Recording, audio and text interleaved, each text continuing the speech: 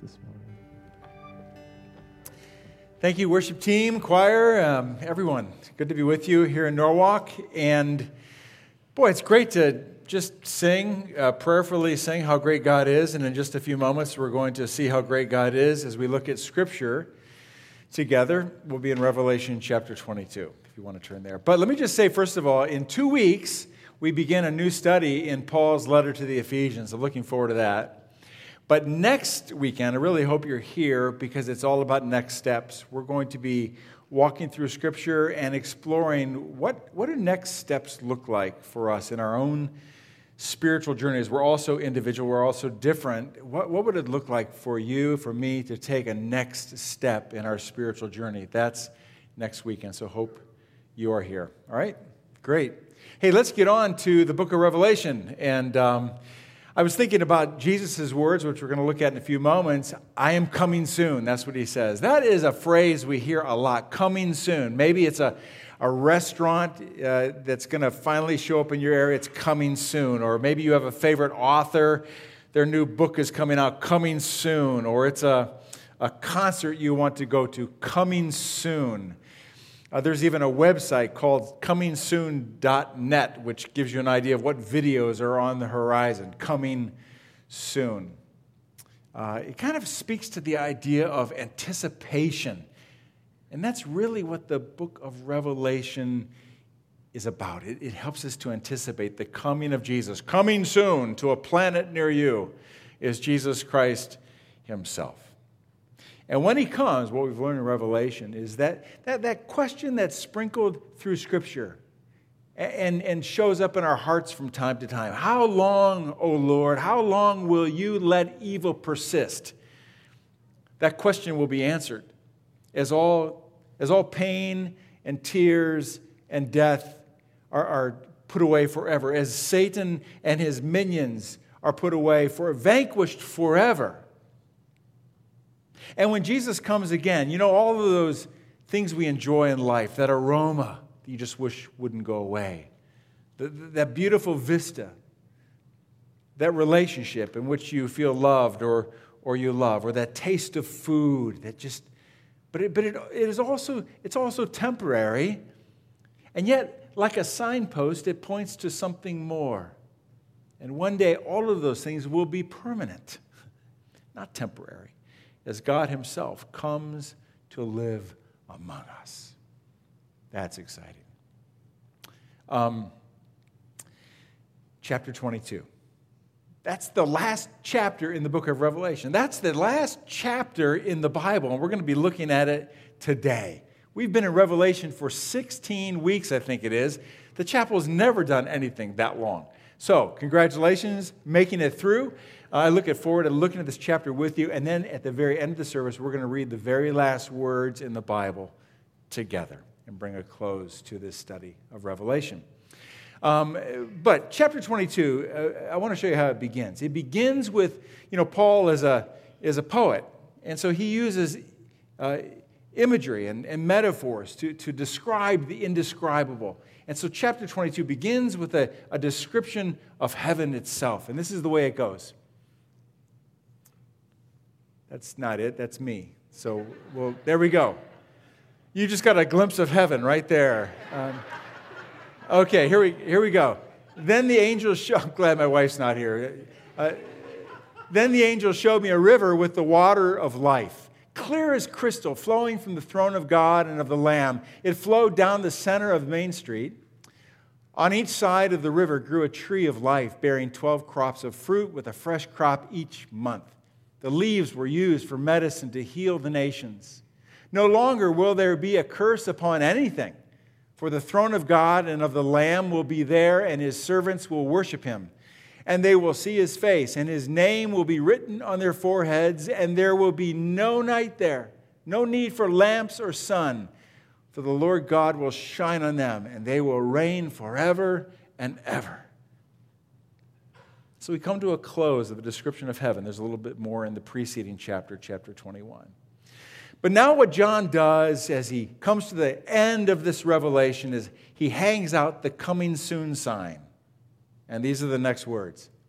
Then the angel said to me, everything you have heard and seen as trustworthy and true, the Lord God, who inspires his prophets, has sent his angel to tell his servants what will happen soon. Look, Jesus says, I am coming soon. He says it 3 times in the book of Revelation. I am coming soon, I am coming soon, I am coming soon. What does soon mean? You know, in my home, it's a relative term. If my wife says, Jay, this project needs to be done soon, I'm thinking, okay, I know what soon means. It's a very relative term, and maybe how you see soon is different how somebody else sees soon. What does soon mean? It comes from a word where we get the word taxi, kind of interesting. Soon does not mean immediately or necessarily in a very short time, but rather without delay. In other words, you can go to the bank. You can count on it. You can bet on it that Jesus is coming. Nothing's going to get in his way, stop him. There's nothing that will delay him outside of what he ordains. Nothing. He's coming soon, according to his time schedule. Now, there have been, since Christ, in the history of Christianity, and maybe you know this, I enjoy history, here's a slice of history.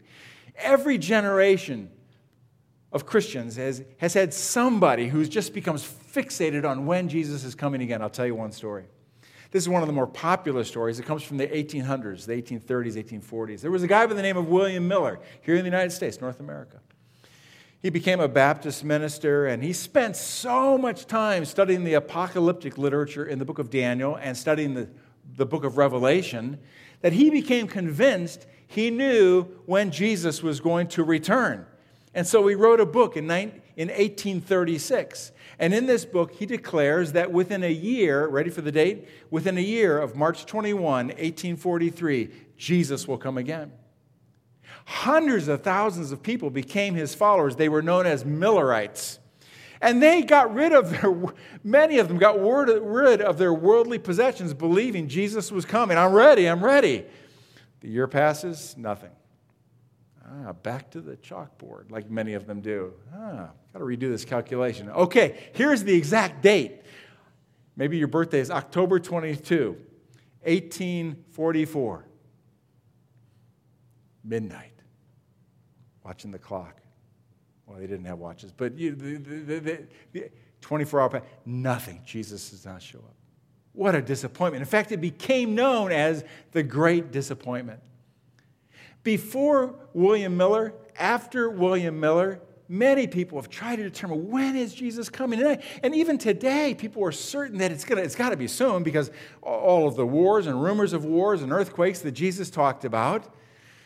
But nobody really knows for sure. Jesus himself said even the angels don't know. The Son himself doesn't know. The Father knows. What do we know? What do we know for sure? We do know a couple things. One is that we're a day closer than we were yesterday to Jesus coming again. And we do know that God operates according to his own timetable. Maybe you thought I would show the verses I'm about to show you because it speaks to this whole idea of our time versus God's time. It's what Peter writes in his second letter. It goes like this.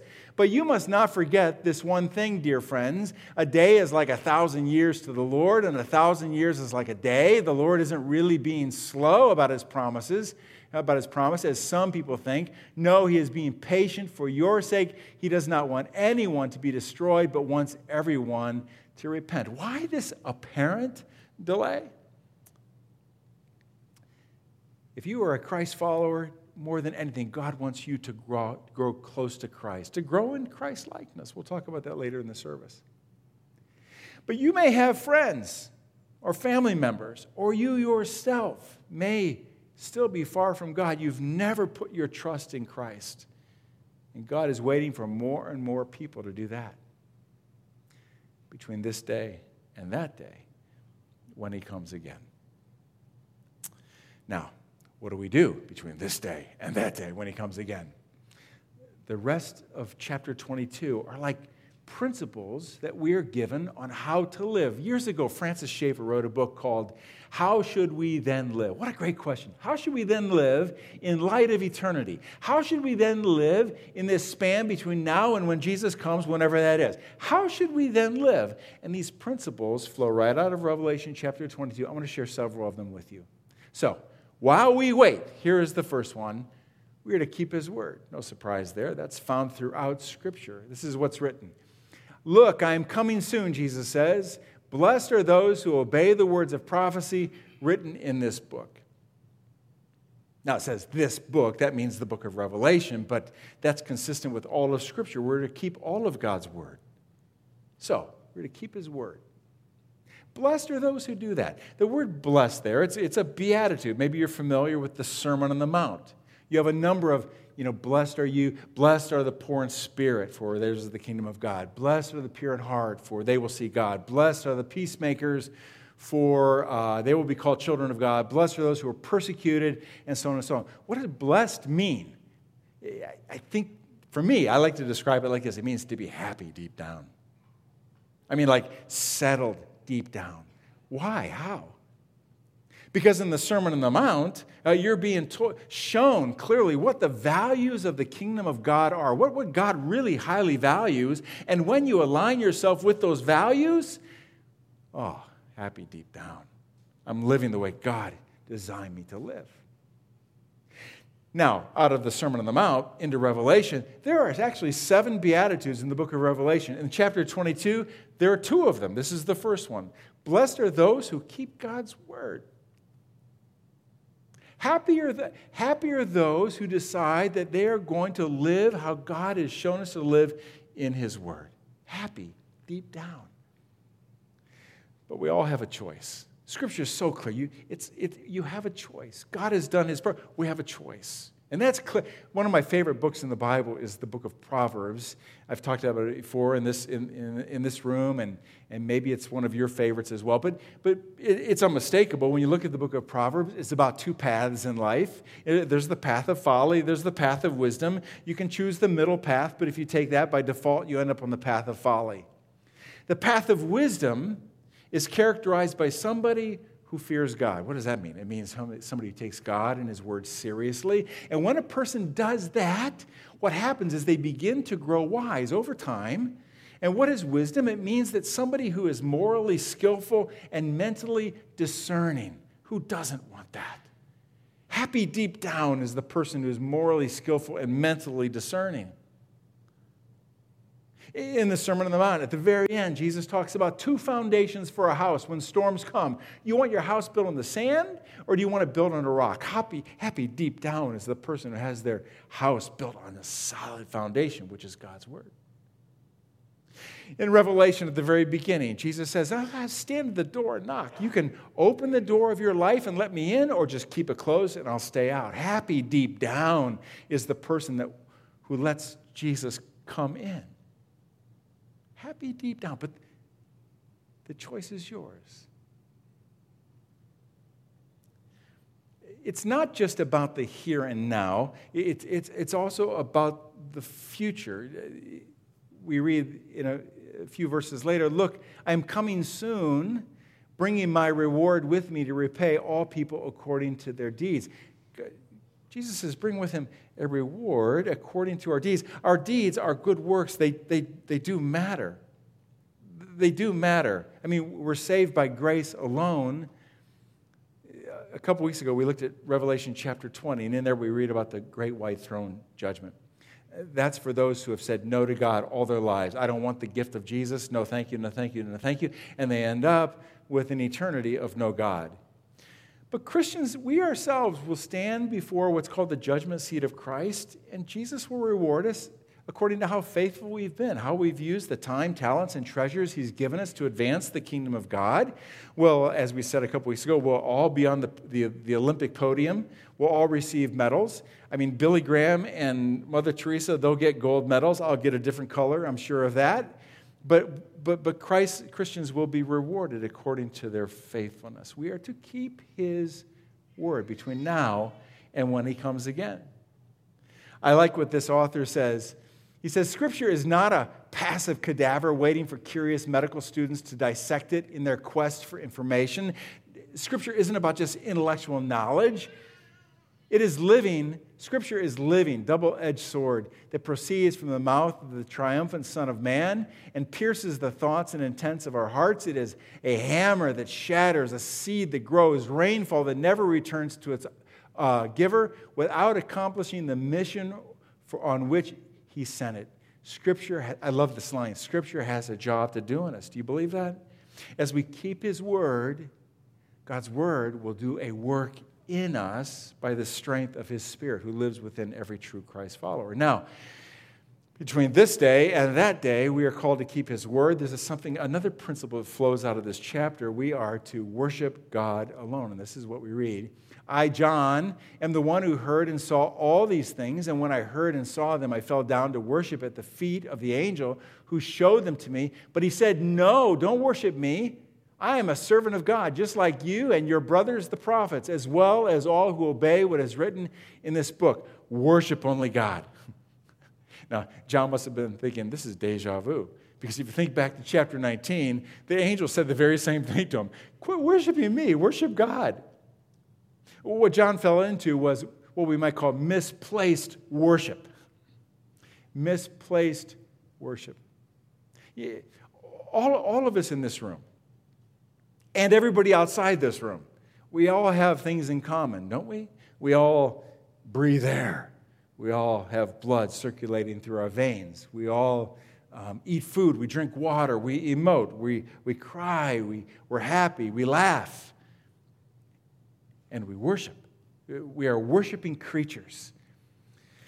Over the years, because I'm involved with missions, I've had a chance to visit a lot of different places around the world. And I remember standing in a place where people worshiped a tree and the ancestors connected with that tree. But you go to Africa, they build little houses in the backyard where the ancestors live. They worship their ancestors.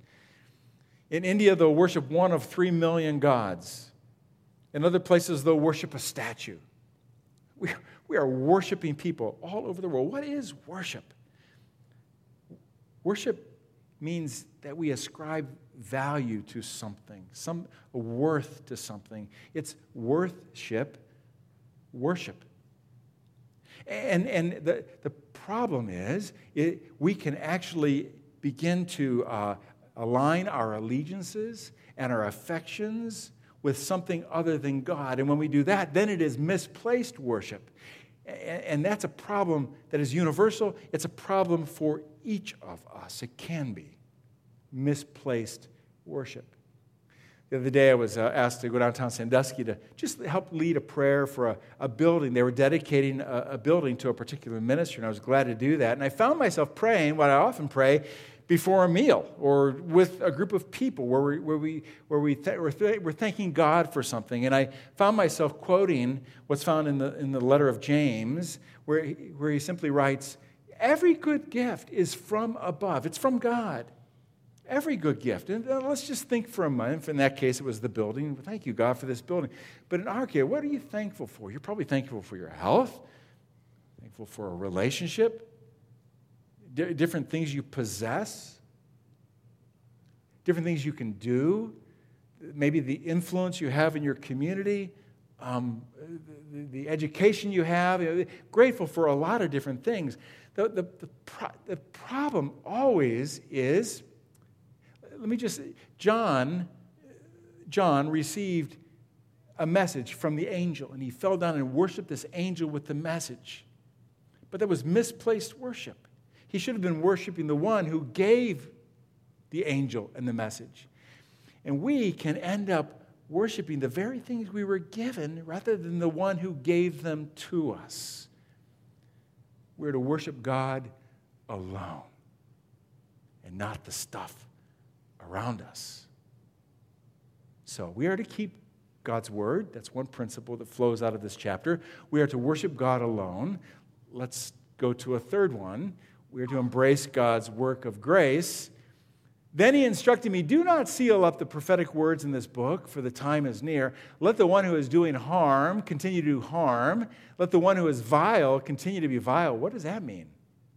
Let the one who is righteous continue to live righteously. Let the one who is holy continue to be holy. For a lot of years, when I was a pastor at the chapel in Akron, I worked with a lead pastor there who, he had little one-liners. And one of the things he often said was, it's nothing profound, but it means something, that simply this: people do what they want to do. That's true. People do what they want to do. I can sit around and just stew over how a family member or a friend or a neighbor or a coworker, why would they be doing that? Again, I don't understand why they would seek to hurt somebody, or why they would say that, or why they would do that. And I can give all kinds of attention. Why would they be vile? Why would they seek to harm somebody? Why did that happen? And then I have to realize, wait, people do what they want to do. What do I do? At the end of the day, I stand before Jesus, not accounting for anybody else, but for me. Now, I should, if somebody is behaving in ways they shouldn't, I should try to be an example. I should try to speak truth into their life, certainly pray for them. But at the end of the day, I stand before Jesus. I have to give account for me. People do what they want to do. And so that's why Jesus says this. Don't worry about the other person. Let one who is righteous continue to live righteously. Let the one who is holy continue to live holy. When I was age 20, I embraced Christ as my Savior. And at that point, I was made righteous. I'm not saying I lived righteously. I'm saying I was made righteous. The Bible is so clear. Everybody in the world, it says it numerous times. There is no one righteous. There is no one righteous at all. There is no one who can stand before a holy and perfect God on their own. Nobody. What we need is the righteousness that only God provides for us. And so out of sheer grace, God gives us Jesus, who takes our sin onto himself and gives us the gift of righteousness. And we personalize that by asking Christ to be our Savior, and then that righteousness becomes yours, and that's how we stand before a holy God. You are made righteous, but you are made righteous to live righteously. And that is a lifelong process. For me, it's 3 steps forward, 2 steps back. I'm made righteous, but to live righteous. I'm made holy to be holy. People do what they want to do. But I want to ask you, what do you want to do? If you are a Christian, you are made righteous, but to live righteously. Jesus says it a different way. Blessed are those who wash their robes. That doesn't mean, are you washing your clothes? What it means is happy deep down. Here's the last beatitude of Revelation. Happy deep down is the person who knows they've been cleansed by God through Christ. Happy deep down is the person who knows they've been forgiven, cleansed, and now seeks to live a Christ-like life. Like I said, a 3 steps forward, 2 steps back process, but we're on our way. Now, how do you do that? Well, we already said it. How do you live righteously? We keep God's word. We worship God alone. And those things never happen in a vacuum. They happen in the context of relationships. I'm glad we talked about small groups at the start of the service. We learn how to love each other. One day Jesus was asked, what is the most important command in all of the Bible? And he simply said to love the Lord your God with all your heart, soul, strength, and mind, and love your neighbor as yourself. We learn how to love each other when in the context of relationships. Live righteously. That's what we're called to do. Keep God's word. Worship God alone. Embrace his grace. But there's a last one. And it goes like this. Come to Jesus. This is what Jesus says. I, Jesus, have sent my angel to give you this message for the churches. I am both the source of David and the heir to his throne. I am both the root of the covenant that was made with David and the heir of that covenant. I am the bright morning star. That means I am the light of all salvation for all people. The Spirit, the Holy Spirit, and the bride, that is the church itself, that's us, say, come. Let anyone who hears this say, come. Let anyone who is thirsty come. Let anyone who desires drink freely from the water of life. We all need physical water when we're thirsty, but we need water for our souls. You know, when my dad was passing away 7 years ago, September 8th, for several days before that, I sat by his bedside and read different scripture to him. But there was one There was one passage that I read over and over and over where I never had to look at the Bible. I just quoted it. And you know it. It's from Matthew 11, verse 28. Come to me, all of you who are weary. Come to me, all of you who are weary and heavy burdened, and I will give you rest. Don't you love that at the very end of the Bible, here is this invitation that we find from the very beginning of the Bible and in Jesus' ministry. It's just come back to God. God has made us for himself, and Jesus says, come to me. He said it to his disciples, come, follow me. And even today, he says to us, come to me. Come to me. If you are broken, I can give you healing. Come to me. If you are hurting, I can fix some things. Come to me. If you've really blown it, I can forgive you. Come to me. If you're lacking hope, I can inject courage into you. Come to me. If you've lost your way, I can give you direction. If you're just thankful, come to me. I'll take that too. Just come to me. If you've never come to Jesus at all, come to me. I will give you life, eternal life. In just a moment, we're going to sing a song that says, come to the altar. It just means come to God. It's a beautiful prayer. Can we make it our prayer as we close the book of Revelation? Let's pray together.